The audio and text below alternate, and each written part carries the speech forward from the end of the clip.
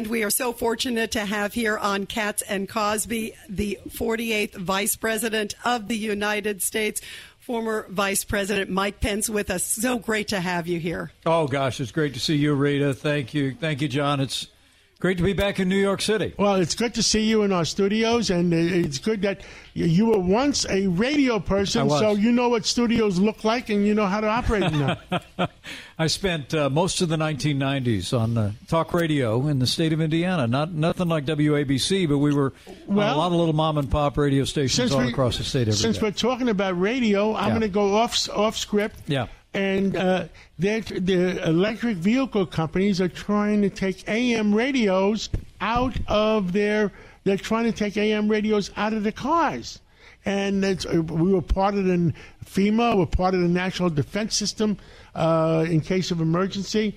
And I think it's wrong to do that, taking AM radios out of the cars. John, it's completely wrong.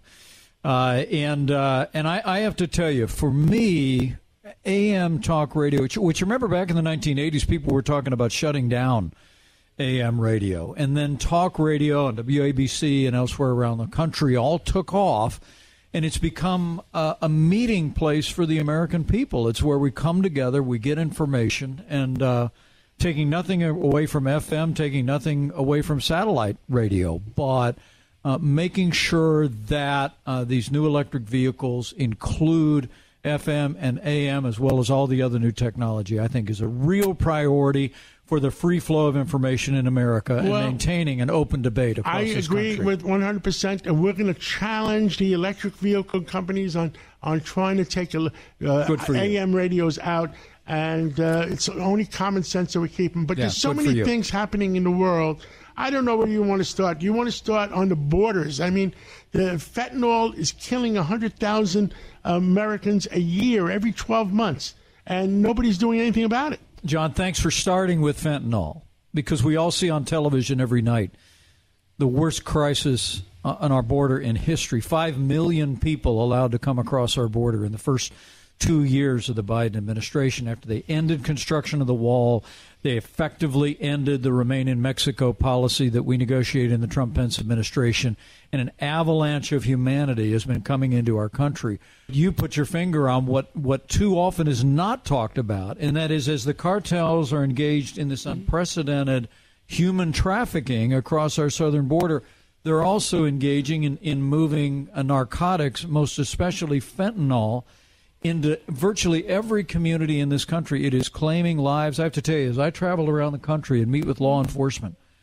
there is no city or town in America that isn't battling back against fentanyl, and that makes literally every state, every community in America is a border state. It's a border community. They're all dealing with this. It's one of the reasons why we have to get back to the policies that we put into effect that reduced illegal immigration and asylum abuse by 90%, because then you have the ability to send resources and confront the flow of illegal drugs and other people that are attempting to come into our country with dangerous intent. It happens that Saudi Arabia hates our people in charge in Washington so much. China is using their influence to get Saudi Arabia to recognize Iran. I mean, what is going on here, Mr. Vice President? I think you're witnessing a vacuum of leadership on the global stage, largely owing to the failed policies of the Biden administration. I mean, the fact that you had President Xi in Moscow with Putin earlier this week, you have China negotiating relations and some sort of a normalization between Saudi Arabia and Iran is all evidence of a vacuum that's been created about the United States pulling back. I mean, we're sending mixed signals to our most cherished ally, Israel, instead of building on the Abraham Accords. That was the first peace agreement in the wider Arab world with the state of Israel and Arab nations in 25 years. And for the first 2 years of the Biden administration, they wouldn't even use the term Abraham Accords.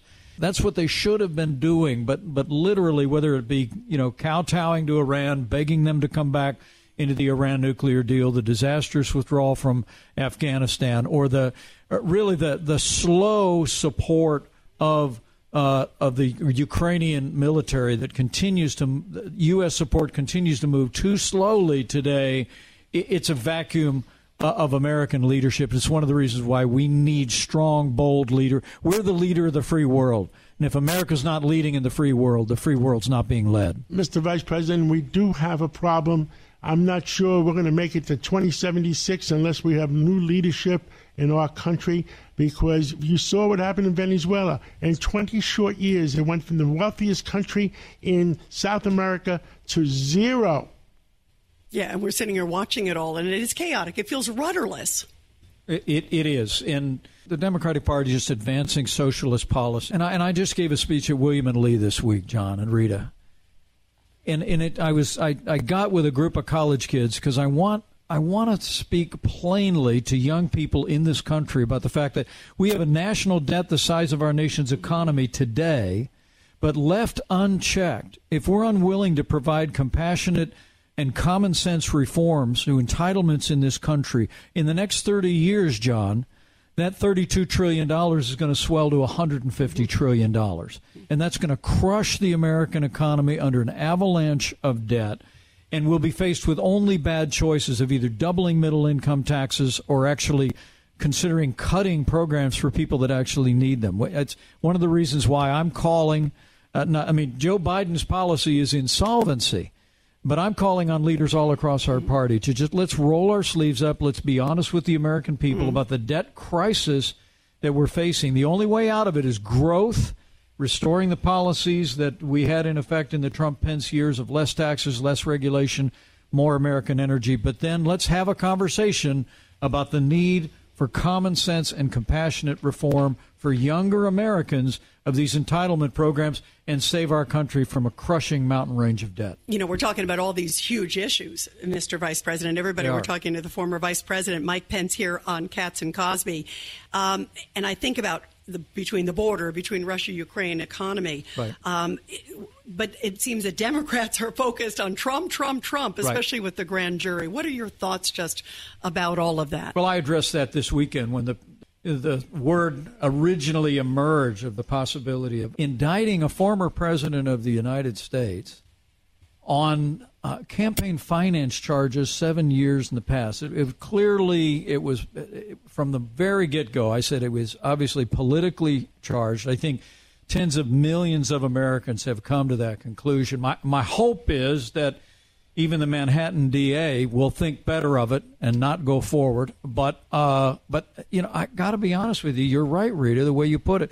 The media is preoccupied with this story. And it looks like the DA might be blinking because there was an oh crap moment a few times this week. Yeah, when they Bob realized with Bob Costello when he testified in the grand jury. Yeah, that's right. And the grand jury, a few of them were scratching their heads. John, I hope that's right. Look, we all know nobody's above the law, but nobody's beneath the law either.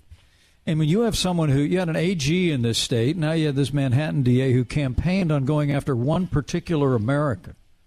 That doesn't sound like equal treatment before the law that every American expects. And so, look, I don't know the facts around this case or the merits of it, and not here to defend it. But I'm here to say my hope is, since it has never happened before in American history, that even the Manhattan DA will think... Ulysses S. Grant, while he was president, was arrested for racing his horse around Washington. Well, that would be... But well, thanks for that, John. By the way, that might have been more serious, right? But what I'm saying, in this case, I truly do believe that the notion of bringing criminal charges against a former president based on campaign finance violations of 7 years ago, it just seems to me it does not rise to the level... But, Rita, I love what you said. Bottom line, this is not what the American people are talking about. I've been traveling all over the country. The American people want us to deal with the challenges facing families with record inflation, the crisis at the border, Russia on the move, all the challenges we face. That's where I'm going to stay focused in the months and years ahead. Mr. Vice President, thank you so much for coming in today. And we look forward to having more discussions with you because it seems like you have real common sense. Yeah, we need more of that, and such an honor to see you. And you're an Indiana person. That means you're from the Hoosier State. Yeah, you know all about that. My wife. She's the best. Give her my best. Thank you so much. Thank you. An honor to have you here. Thank you both.